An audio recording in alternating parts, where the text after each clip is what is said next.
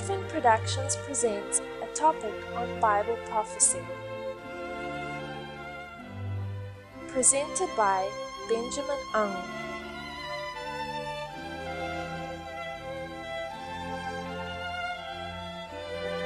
Father in heaven, as we come to study your word once more, I pray that you bless us with wisdom and understanding from above. Send us the Holy Spirit, dear Father, and I pray that he would open our minds and help us to be receptive to the truth. And Father, I pray that these words that we study may be retained in our minds, that we can be effective witnesses for you in the future. Bless us now, I pray, in Jesus' name. Amen.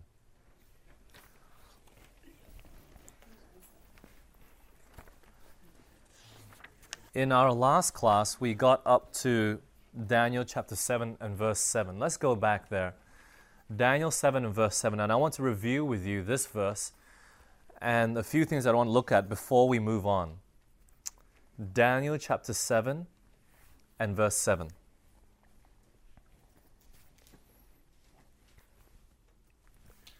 Daniel 7 verse 7.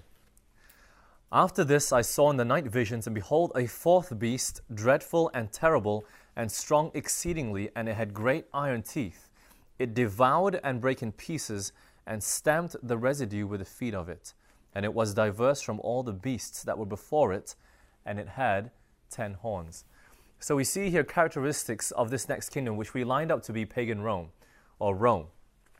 And we saw that Rome was emitting characteristics that we saw coming out that were imitating the characteristics of God. And we saw this in its imitation of its feet, of where it had brass nails, and also had great iron teeth. Now, when we come to this beast, I want to just finish this off. We've gone through half of it, but it says here in verse 7, it devoured and brake in pieces and stamped the residue with the feet of it. Now, what do you use to stamp with? The feet, but in conjunction with it, what's linked to it? The legs. And we saw that in Daniel 2, the legs were made of iron as well. And so it's linking up to using this concept once again of repeat and enlarge to show us that it's none other than the kingdom of Rome. Now, the interesting characteristic that comes out is that this beast stamps whatever has not been broken into pieces. And this is exactly what the pagan Roman Empire did. They were the ones that destroyed Jerusalem and, of course, became one of the world powers before that. And it's signified here in Matthew 24. Let's jump over there. I want to show you this text. It's found in Matthew 24. You see, the Romans were the ones that destroyed Jerusalem in AD 70. Titus and his armies came back and totally massacred the people there. But on top of that, really, they razed the whole of Jerusalem down to the ground. Now we see this in Matthew 24. The disciples are coming out from the temple, and they want to show Jesus the magnificent structure of the temple, which of course they regarded as most holy during their time. Matthew 24, starting with verse 1. And Jesus went out and departed from the temple, and his disciples came to show him the building of the temple. And Jesus said unto them, See ye not all these things? Verily I say unto you, there shall not be left here one stone upon another that shall not be thrown down. Jesus prophesied during that time when Jerusalem would be destroyed. He said what? Not one stone will be left on top of another. And that's exactly the way the Roman armies came and conquered. Not even one stone was upon another. Why? Because they came and razed the whole city down to the ground. That's how they worked. Stamped the residue. As if this nation or this city or kingdom never existed before. Now, of course, they didn't do it with every single city that they came across, but the main characteristic that came out was that that's the way they conquered. Stamped the residue thereof. Now, let's go back to Daniel 7.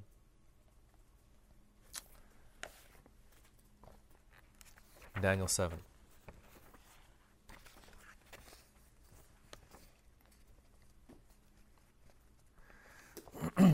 Right at the end there,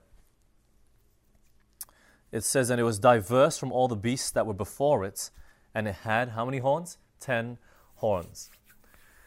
So we see here that this beast was different. It was diverse from all the other kingdoms that existed before it. Why? We will see in a moment why. This word diverse is used again, and come with me now to verse 20.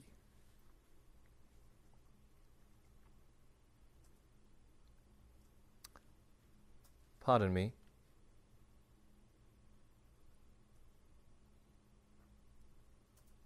Where is that now?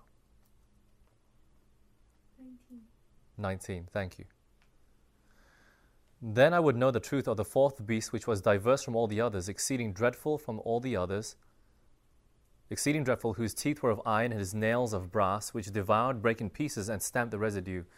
Now it says here also in verse 20, and the 10 horns that were in his head, and other which came up before that, whom 3 fell, even of that horn that had eyes, a mouth that spake very great things, whose look was more stout than his fellows. And so it talks about how this kingdom was diverse, but then also in verse 23. This is the verse that I was looking for. Thus he said, the fourth beast shall be the fourth kingdom upon the earth, which shall be diverse from all the other kingdoms, and shall devour the whole earth, and shall tread it down. And then verse 24. That word diverse is used over and over again, but why? It hasn't explained why it's diverse yet, but in verse 24 it does. And the 10 horns out of this kingdom are 10 kings that shall arise, and another shall arise after them, and he shall be diverse from the first, and he shall subdue 3 kings. Diversity mentioned in relation to not just the beast, but really what? The little horn that comes after it, which we're going to look at in verse 8. But note that word diverse, okay? It's used multitudes of times. Verse 19, we see it, also verse 23 and then 24. That word diverse. And we're going to come back to that characteristic. But come back with me to verse 7. It says that it also had what? 10 horns. Now what does horns represent in Bible prophecy? Verse 24. Using the Bible to interpret itself, what are these horns that are sitting upon the beast's head? And the 10 horns out of this kingdom are 10 kings that shall arise. So what is it referring to? 10 kings. And what we're saying here is really, you see, you're not a king unless you have a kingdom. Doesn't matter what you call yourself, but you can't call yourself a king if you don't have a kingdom, okay? But notice this, now 10 kings arose out. This kingdom didn't pass away. This kingdom still remained, but 10 horns came out of it. So out of the Roman Empire came 10 horns, 10 kings. Roman Empire was not conquered from without. It was conquered from within. The Roman Empire fell apart at the seams. It fell apart, why? Because we could say civil unrest, civil war, and out of it arose 10 factions. 10 different kings. And these kings, let me read them to you. 3 of them don't exist today, but this is what we look at Europe as, and we see that at least 7 of these kingdoms that arose out still exist today. The first one was the Alemanni. Alemanni, they were the Germans. Next was the Franks. What they're known today as France. Next were the Burgundians, and we know them today as Switzerland. Next is the Suevi, and we know them to be Portugal. Suevi, S-U-E-V-I. We know them to be Portugal. Next were the Lombards, and we know them to be Italy. After that, the Visigoths, which we know to be Spain. And of course, we have Anglo-Saxons, England, and the last 3 are extinct today. They don't exist. They were the Heruli, the Ostrogoths, and the Vandals. The Heruli, Ostrogoths, and the Vandals. Now let me just give you some little bit of history behind these 3 kingdoms that do not exist. The first one, the Heruli, were destroyed, or we could say, according to Bible terms, plucked up in 493 AD. They went extinct in 493 AD, shortly after the falling apart of the Roman Empire there. 493 AD. The Vandals, they fell apart in 534 AD. And the Ostrogoths were finally destroyed and eradicated in 538 AD. So these were the 10 horns, or the 10 kingdoms. Now, history records that. I'm not going to give you references. You can go back and read that in your own time as we're going to be moving on. But these were the 10 kingdoms that existed. And remember, when did Roman Empire fall apart? What date was that? 476 AD. This date becomes very important as we continue on, because now, remember, as we looked in Daniel 2, there was still another kingdom, iron and clay. And now we're seeing the next kingdom that's going to come up in verse 8. Verse 8. Let us move on. I considered the horns, and behold, there came up among them another little horn, before whom there were 3 of the first horns plucked up by the roots. And behold, in this horn were eyes like the eyes of man, and a mouth speaking great things. For the rest of this time, we're going to be looking at the identifying marks of this little horn, because we're going to see that this little horn is the next world power. It lines up with the feet of iron and clay. How do we know? If we go back and look at the feet of iron and clay, what is the element that continued on into the feet? It was iron. Now, do we see the fourth kingdom continuing on into the little horn? Yes. Why? Because the little horn comes up on top of the head of the fourth beast. But on top of that, what did the clay represent when we looked back at it?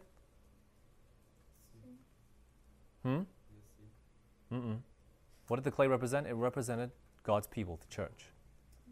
Now, what does this horn represent? Let's go over to Luke. What do we know about a horn in the Bible? Luke chapter 1.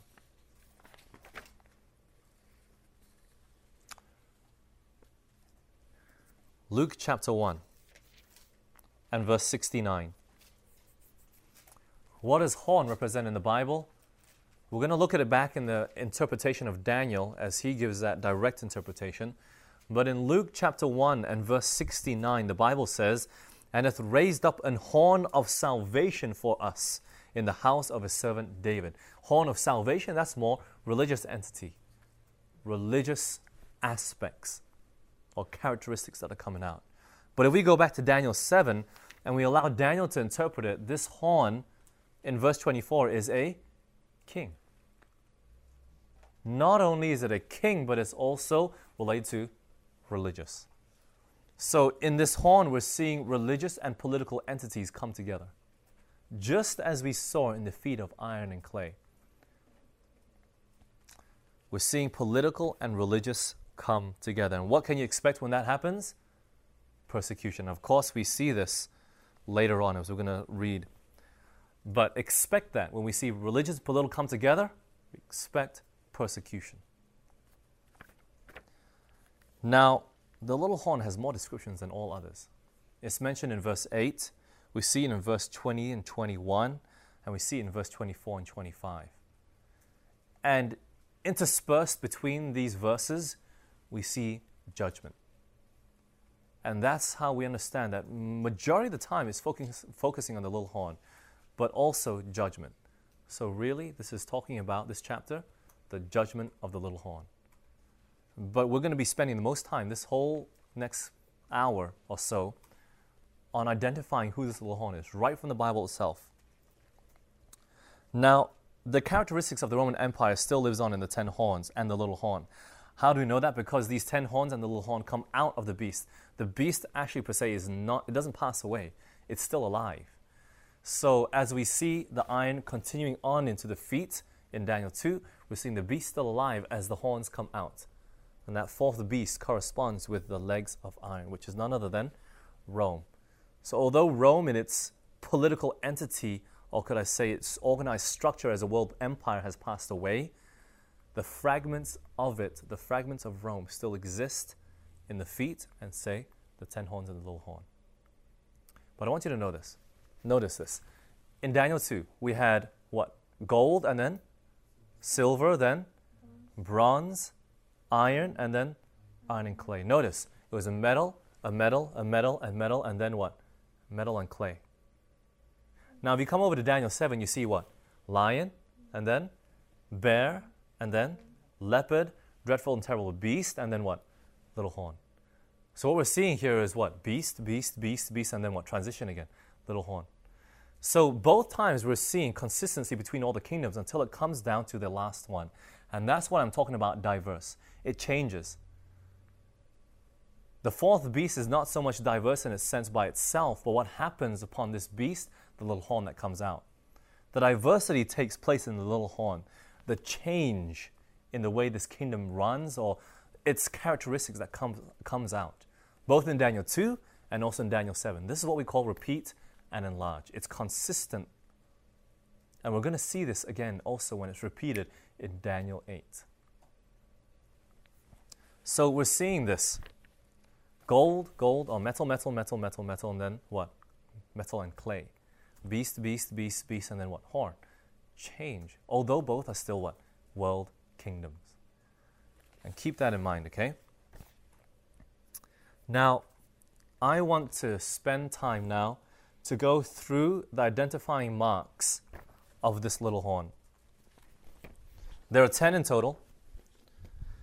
Some people have more, some people have less, but I want to give you all the evidence that I've found as I've studied this chapter. Okay?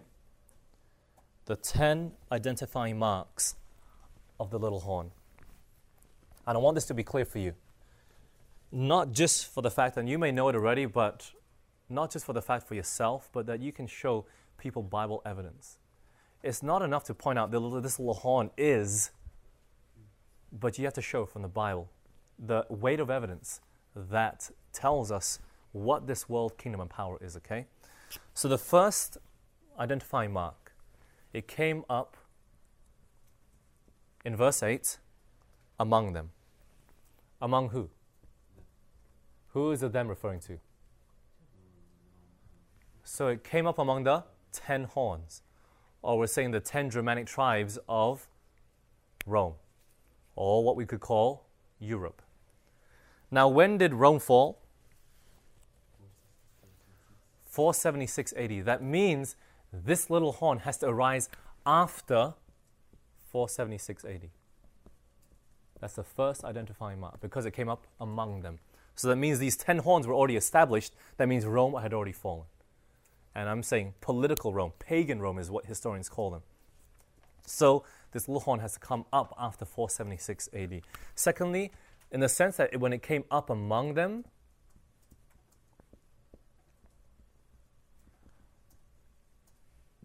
that means it also came up somewhere in Europe.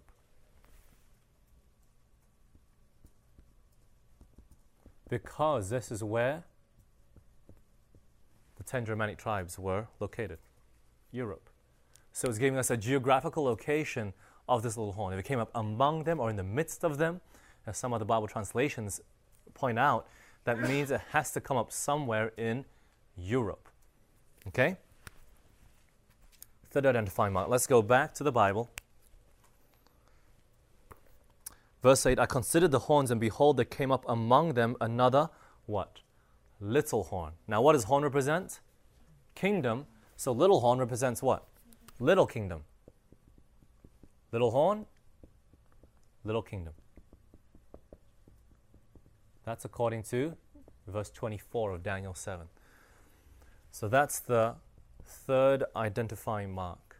So far we have what? After 476 AD, has to come up in Europe, and it has to be a little kingdom.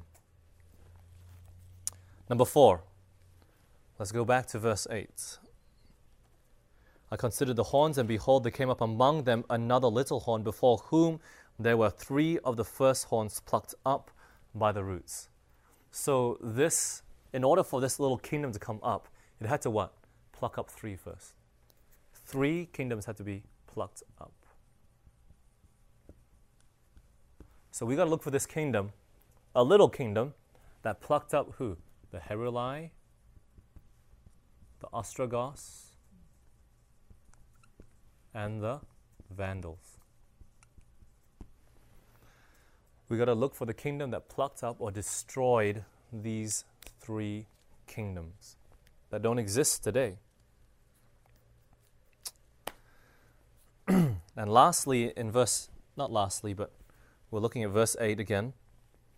Plucked up by the roots, and behold, in this horn were eyes like the eyes of man. So the next one, eyes of man. And I'm going to take a little bit of time on this one. Eyes of man. First off, it signifies that it has a man as its head. At its head, I'm sorry. A man. At this one moment, at one point in time, it's a kingdom, but it's a kingly power still. Why? Because it has one man controlling the kingdom. Eyes of a man.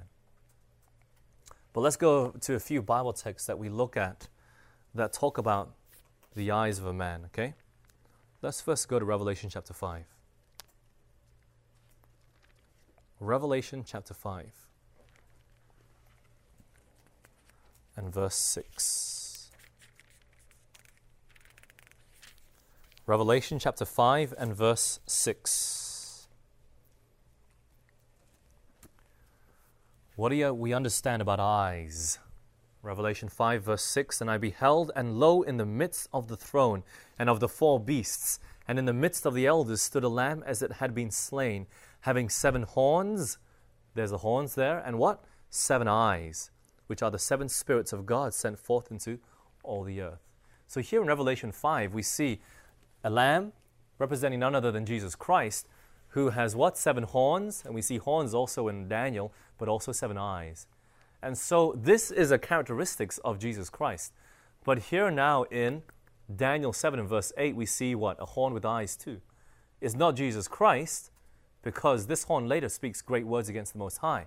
So this little horn is truly emitting characteristics of the Antichrist. But let's go on to our next Bible text in Proverbs. This little horn is emitting characteristics of the Antichrist. Why? Eyes on a horn. And we see this in Revelation 5, where Jesus has 7 horns and 7 eyes. Let's go to Proverbs chapter 27. Let's look at a few Bible texts and what we understand about the eyes of man. Proverbs 27 and verse 20. Proverbs chapter 27 and verse 20. Hell and destruction are never full, so the eyes of man are never satisfied. Eyes of man are never satisfied. The first characteristic of the eyes of man, they are what? Never satisfied. Now we're going to stay in Proverbs for our next few texts. But Proverbs 27 and verse 20 was that first one. The eyes of men are never satisfied. Next one, chapter 16 of Proverbs and verse 2. Proverbs 16 and verse 2.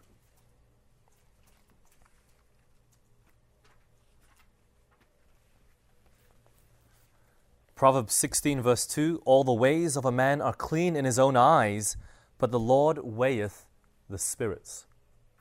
So in the own eyes of a man, our ways are clean. So clean in his own eyes. Next characteristic of the eyes of man.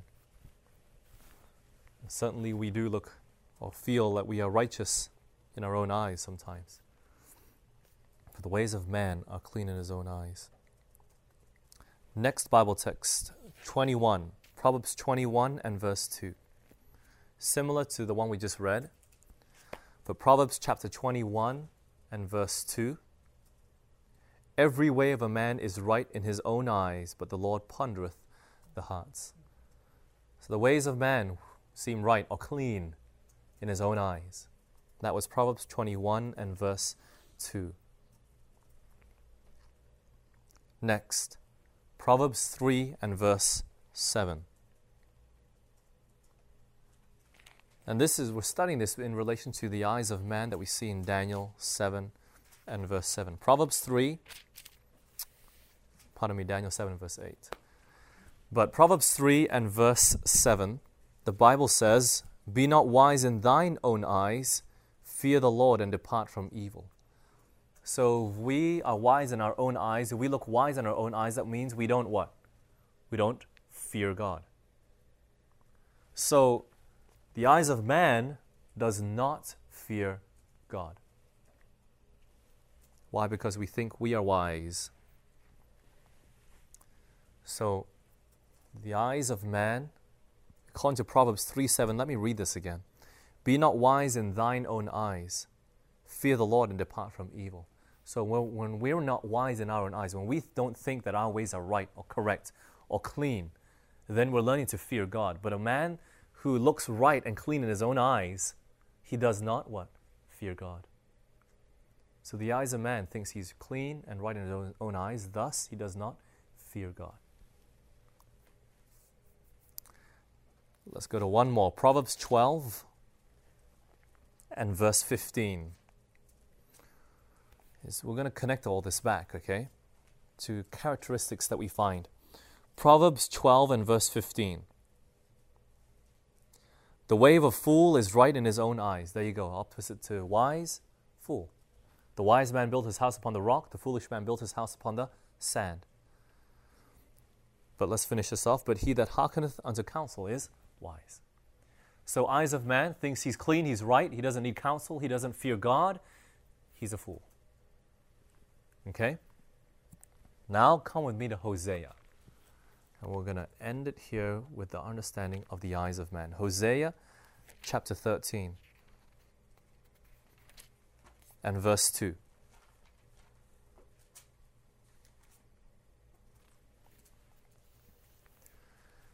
One last characteristic. The main characteristic that really stood out in Proverbs is that the wise, or the man with his own eyes of man, does not fear God because he's a fool. He's not wise. The fear of the Lord is the beginning of wisdom. Now in Hosea 13 verse 2 it says, and now they sin more and more, and have made them molten images of their silver, and idols according to what? Their own understanding. All of it the work of the craftsmen, they say of them. Let the men that sacrifice kiss the calves. So really they make molten images and they worship them in their what? Own understanding. The ways of man, the eyes of man, is clean in his own eyes, in their own understanding. In our own understanding, we feel that we're righteous, we're clean. And in our own understanding, we worship what? Golden images, silver images, golden calf. Whatever they were doing here. But really, we're seeing here what? Idolatry. Idolatry.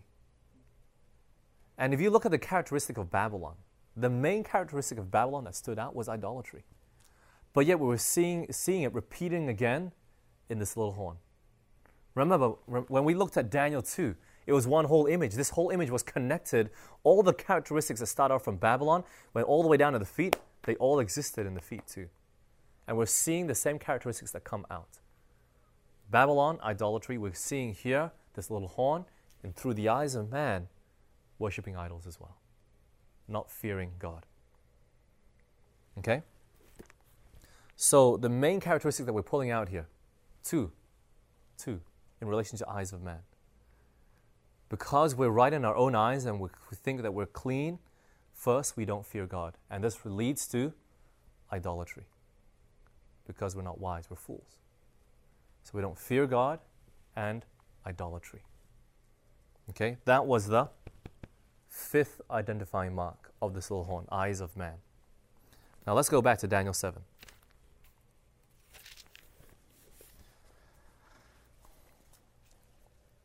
Daniel 7 and verse 8. The next identifying mark that we find, after it says that the eyes of like the eyes of man, and what? A mouth speaking great things. So mouth speaking great things. What is this mouth speaking great things mean? Mouth speaking great things. Come with me to Revelation chapter 13. What do we understand about a mouth that speaks great things? Revelation 13 and verse 5. And we're going to see the exact same words replicated over here. Revelation chapter 13 and verse 5. And there was given unto him a mouth speaking great things and what? Blasphemies. So mouth speaking great things really is equated to blasphemies. So really this little horn with its mouth, it speaks great things, it speaks blasphemies. Now what does the Bible define as blasphemy? We're just going to point out two, okay? First one, John 10:33. If a man is speaking blasphemies, what is he doing? John 10:33. What does it mean to speak blasphemies? John 10 and verse 33. The Jews answered him, and they're speaking to Jesus here. The Jews answered him, saying, For a good work we stone thee not, but for blasphemy, and because that thou, being a man, makest thyself God. What did Jesus say here? That he is the Son of the Father, referring to his Father is in heaven. And so they're saying, that means you're claiming to be God. Now, was Jesus God? Yes, he was. Was he speaking blasphemy? No. He was truly and verily God on earth. So he had the right to say that. But a man that claims to be God on earth is speaking blasphemy. A man that claims to be God on earth is speaking blasphemy. That's the first definition of a man that speaks blasphemy. Now let's go to Luke. Luke chapter 5 and verse 21. Luke 5 and verse 21. The Pharisees are speaking again here, but let's read verse 20. Actually, let's start with verse 18 to give us a background upon this. And behold, men brought in a bed a man which was taken with a palsy, and they sought means to bring him in and to lay him before him. Verse 19. And when they could not find by what way they might bring him in because of the multitude, they went upon the housetop and let him down through the tilling with his couch into the midst before Jesus. And then it says in verse 20, And when he saw their faith, he said unto him, Man, thy sins are forgiven thee. And the Pharisees respond in verse 21, And the scribes and the Pharisees began to reason, saying, Who is this which speaketh blasphemies? Who can forgive sins but God alone? So the Pharisees, not knowing who was sitting before them in their presence, God truly in the flesh, they say, Who is this man? How can you say he can forgive sins?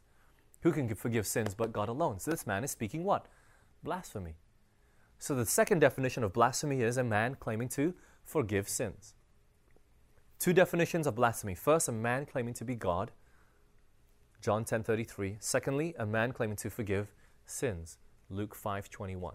So these are the two definitions of blasphemy. So this little horn, when it speaks great things, when it's speaking blasphemies, this kingdom or this power or this man is claiming to, number one, be God, and then claiming to forgive sins. That's the sixth identifying mark. Now let's move on to the seventh. Let's go back to Daniel 7. Daniel 7, and let's read verse 21. I beheld the same horn made war with the saints and prevailed against them. So this little horn, what? Makes war with the saints. And we read in verse 25, we get the similar understanding. It's repeated again. Verse 25 of Daniel 7. And he shall speak great words against the Most High and shall wear out the saints of the Most High. So it's repeated twice. First the great words and then also persecuting of God's saints. Speaking great things or great words and then wears out or persecutes God's saints. That's the seventh characteristic.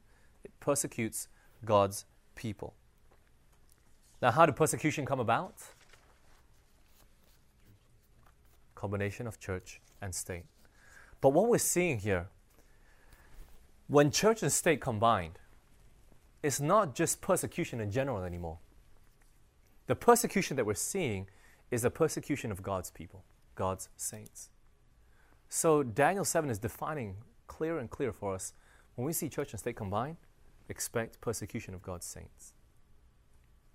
Why? Because those that aren't faithful to God will not be persecuted because they go according to the dictates of man. They're pleasers of men and not pleasers of God. But those that are faithful to God, they will be persecuted. Why? Because they will not follow the dictates of man, but they would rather obey God than the commandments of men. So we're seeing that church plus state not only equals persecution, but what? Persecution of God's saints, God's people. That's the seventh identifying mark. Now let's go down to verse 24. Daniel 7 verse 24, our next identifying mark. Verse 24, and the 10 horns out of this kingdom are 10 kings that shall arise, and another shall rise after them, that is the little horn, and he shall be diverse from the first, and shall subdue 3 kings. This little horn was diverse. In which way was it diverse? It was a religio-political power. Religio-political.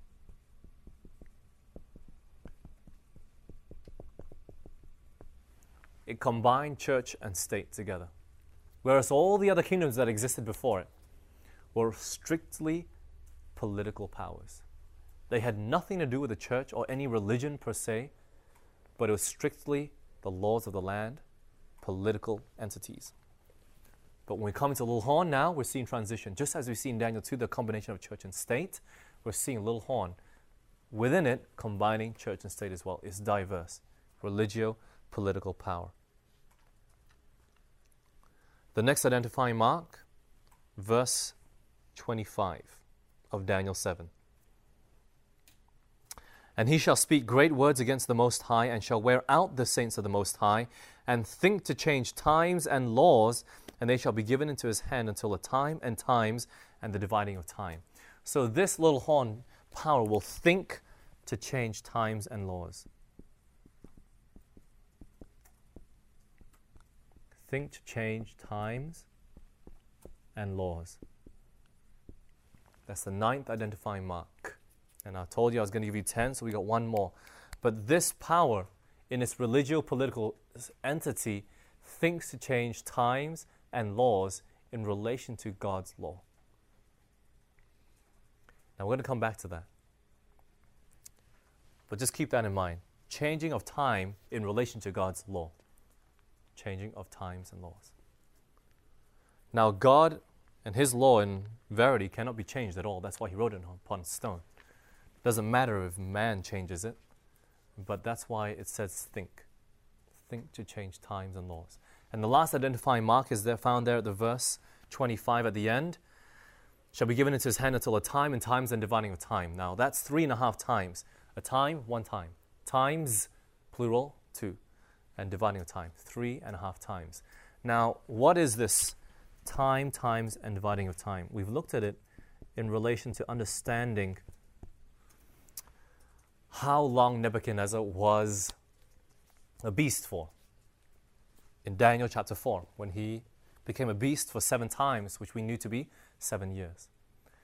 But if we go over to Revelation chapter 12, Revelation chapter 12, we see this same time, times, and dividing of time repeated, verbatim. Now, we were over in Revelation 13. We saw a beast speaking great words or great things and blasphemies. But in Revelation 12, we see a similar phraseology. We're beginning to see how Daniel and Revelation are complementary books, and how Revelation is building upon the foundation of Daniel. It's important that we come to study the book of Daniel before we study the book of Revelation. And we're beginning to see now why. Revelation 12 and verse 14. And to the woman were given 2 wings of a great eagle, that she might fly into the wilderness, into her place where she is nourished for a time and times and half a time from the face of the serpent. So we're seeing here the same phrase being mentioned 3.5 times. In the same instance, we see the woman doing what? She's running into the wilderness for 3.5 times. Now if we go down to verse 6, go up to verse 6, and the woman fled into the wilderness. So we see a woman fleeing into the wilderness again, where she hath a place prepared of God, that they should feed her there what? 1,260 days. Not 3.5 times anymore, but we're seeing now 1,260 days, which we realize to be 3.5 years or 42 months, which is the same as the 3.5 times found in Daniel 7 and verse 25. But this power will reign for 3.5 times, or could we say 3.5 years according to Bible prophecy, or really 1,260 days. But interpreting Bible prophecy and time prophecies, we need to look at whether it's a literal 3.5 years or prophetic 3.5 years. Now, according to Nebuchadnezzar, when we looked at 7 times, no man has lived prophetically over 2,000 years before. But if Nebuchadnezzar was to live prophetically, according to prophetic time, that's what I'm saying is 7 times 360. That's over 2,000 years. It's impossible. Just human logical reasoning, okay? But if we look at this, Nebuchadnezzar could not have, so we're applying what? Literal time. He was literally a beast for 7 years. But now we're coming to prophetic time. And according to prophetic time, a day equals a year. Let me give you 2 Bible texts. The first is Numbers 14 and verse 34. By interpreting prophetic time, we have to apply scripture that a day equals a year. And that's talked about throughout the Bible. Numbers 14:34.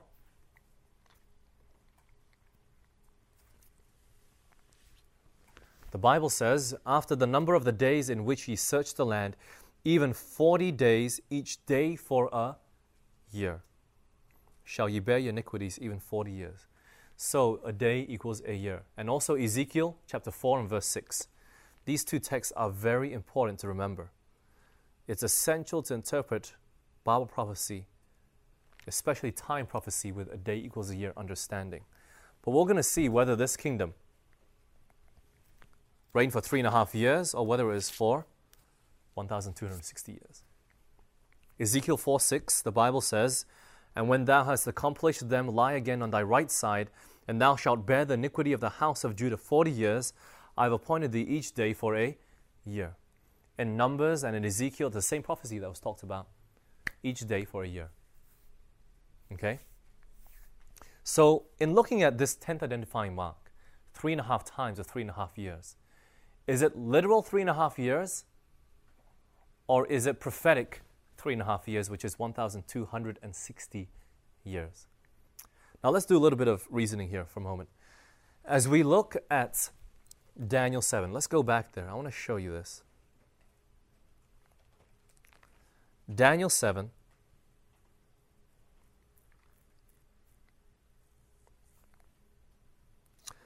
In verse 7, it says, after this I saw in the night visions, behold, the 4th beast, dreadful and terrible, and what? Strong exceedingly.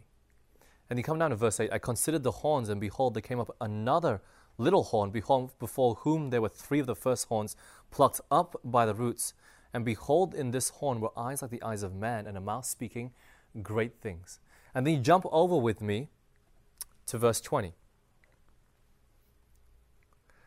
The 10 horns that were in his head, and of the other which came up, and before whom 3 fell, even of that horn that had eyes, which is referring to which horn?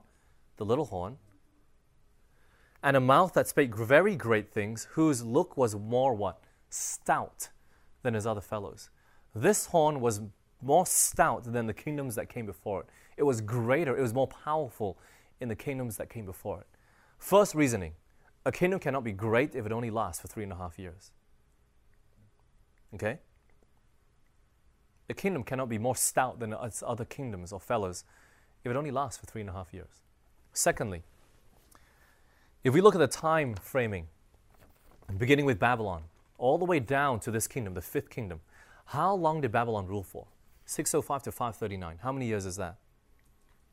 It's 66 years. I've already done the calculations for you. But the first kingdom, Babylon, that was mentioned, it ruled for 66 years. Second kingdom, Medo-Persia, it reigned for 208 years.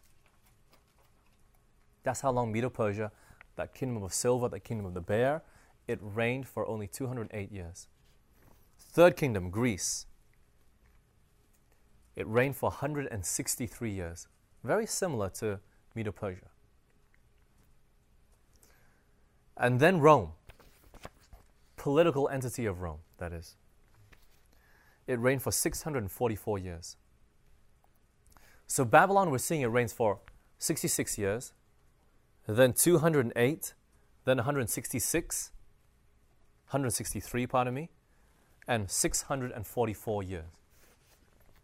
Basically, the length and the time it rules is getting larger and larger and larger.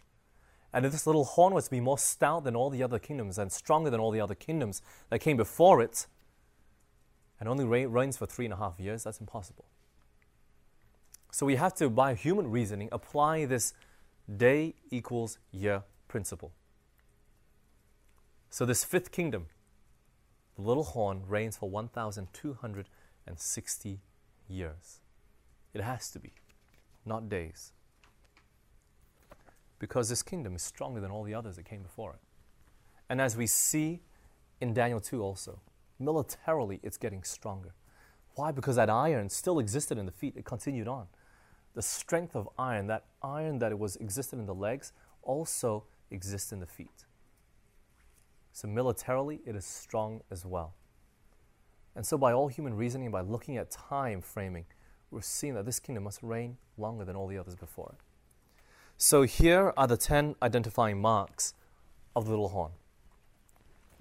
Now, who is this little horn? Most of you probably already know. But if we sum up all these facts, let's repeat it again and look at it and apply the characteristics that we see here. First, it has to come up after 476 AD. Secondly, it must come up among them. It has to come up in Europe. Thirdly, it is a little horn. That means it is a little kingdom. Fourth, it has to pluck up 3. The Heruli, the Ostrogoths, and the Vandals. Next, it has to have eyes of a man. Must have a man at its head. And also included in that is idolatry and not worshipping or fearing God. 6, it has a mouth speaking great things and blasphemies. That means it's a man that claims to forgive sins and a man that claims to be God. 7th, it makes war with the saints. For how long? 1,260 years. That's our 10th identifying mark with the 7th. 8th, it is diverse. This kingdom is not only political, it's also religious as well. It's a religio-political power. 9th, it thinks to change times and laws. And lastly, it reigns for a time, times, and half a time. Who is this? It's none other than the Vatican, the papacy, the Catholic Church. Call it what you may. But all 10, and I'm stressing here all 10, and if you find more, all 10 must match up with the Catholic Church. Do I hate the Catholic Church? No, I don't. But I do not agree with the system that it has. Jesus here, through Daniel, is not pointing out a man per se. He's pointing out a system. Because many popes have existed and ruled. But he's not pointing out that man, but he's pointing out the system. I must be clear on this. Because you see, when we come down to this understanding of identifying who this little horn, it's not the people that we ought to hate, but it's the system that comes against it. And you got to understand, fighting against systems is one of the hardest things that you come across.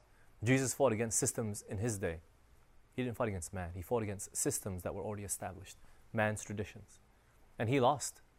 They crucified him. But yet at the same time, we still need to point out and identify these systems. Why? Because God speaks against it. Not against man. So we don't use anything personal to put into this, okay? But these 10 identifying marks is identifying that political government that will reign, that will persecute God's people, that will take characteristics of God and say that it's God on earth, that it forgives sins. We've got to point out the system so that people will not be deceived. Now let's go through these 10 to make sure that the Vatican, the papacy, lines up with it real quickly, okay? First, it came up after 476 AD. When did the papacy come into reign? 538. Now, the Catholic Church existed before then. It had existed for a few hundred years already. But it came into reign as a political religious power, a world power in 538 AD, when the last of the Germanic tribes of the 3 were plucked up. the Vandals. Pardon me, the Ostrogoths. The Ostrogoths were destroyed in 538 AD. And that was when the papacy came to reign as a religio-political power. Secondly, it came up among them. It has to come in Europe. Of course, the Vatican is located where? Italy. In the heart of Europe. Thirdly, it's a little horn. It's a little kingdom. The Vatican is the smallest kingdom in the whole world.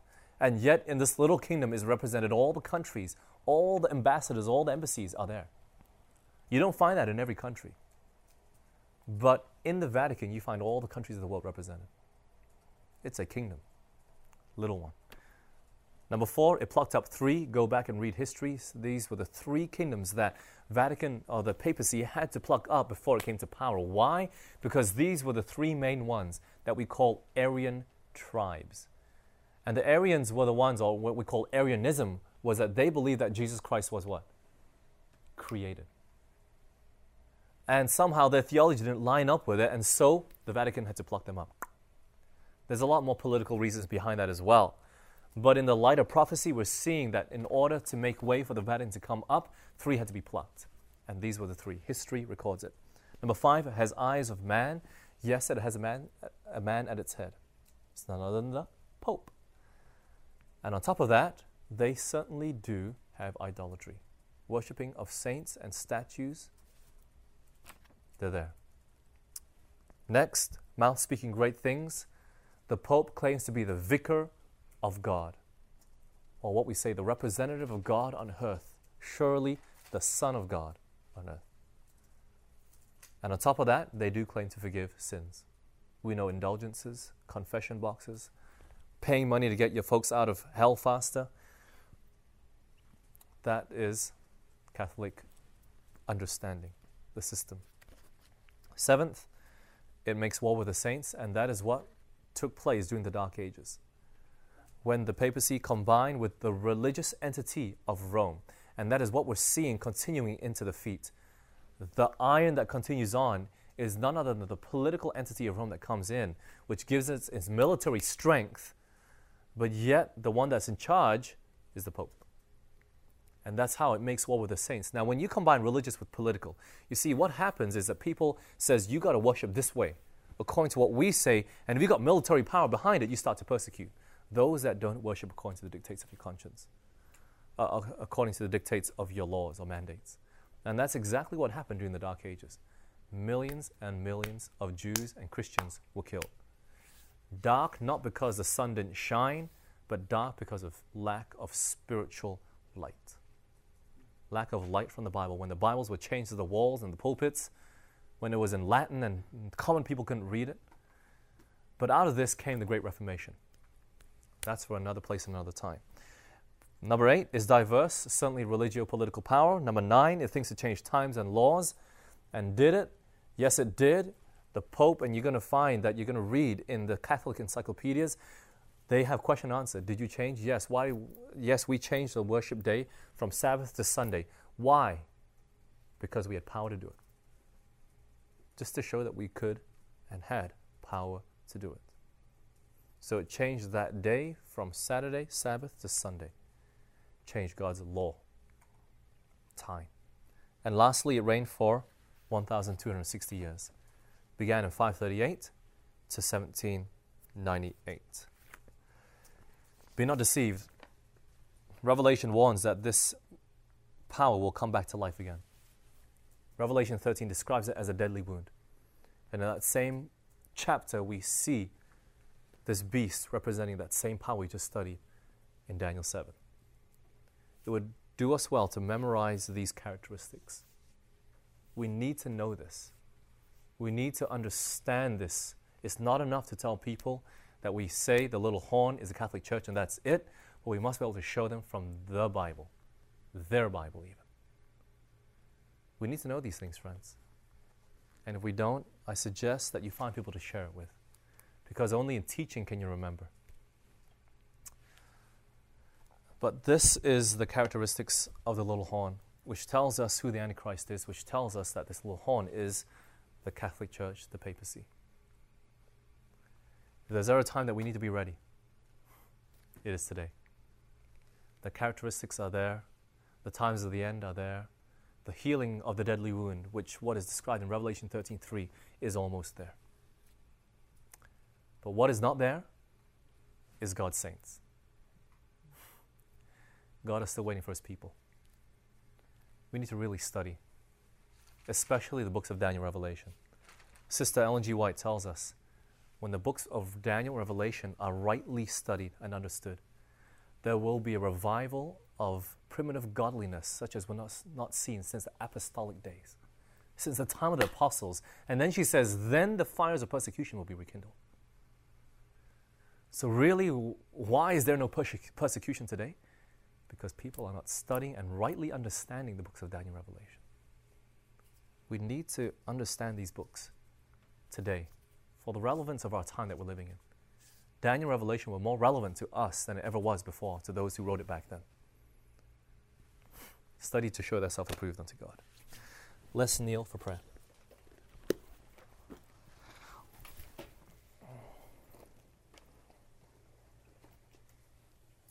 Father in heaven, thank you so much for your word. Lord, I thank you that your word is so clear, that you give us evidence upon evidence to show us who each kingdom is. But most of all, Lord, you've warned us about the future. Lord, we have no excuse to be in darkness. We have no excuse to not be ready when that day shall come. Oh Lord, I pray that you'd help us all to be ready today, that we would be prepared for that time to come upon us in the future. But most of all, Father, I pray that this words that we've learnt, with the wisdom and understanding behind it, help us to share this with our friends, that they too may be ready for the coming crisis. Bless us now, I pray, in Jesus' name. Amen.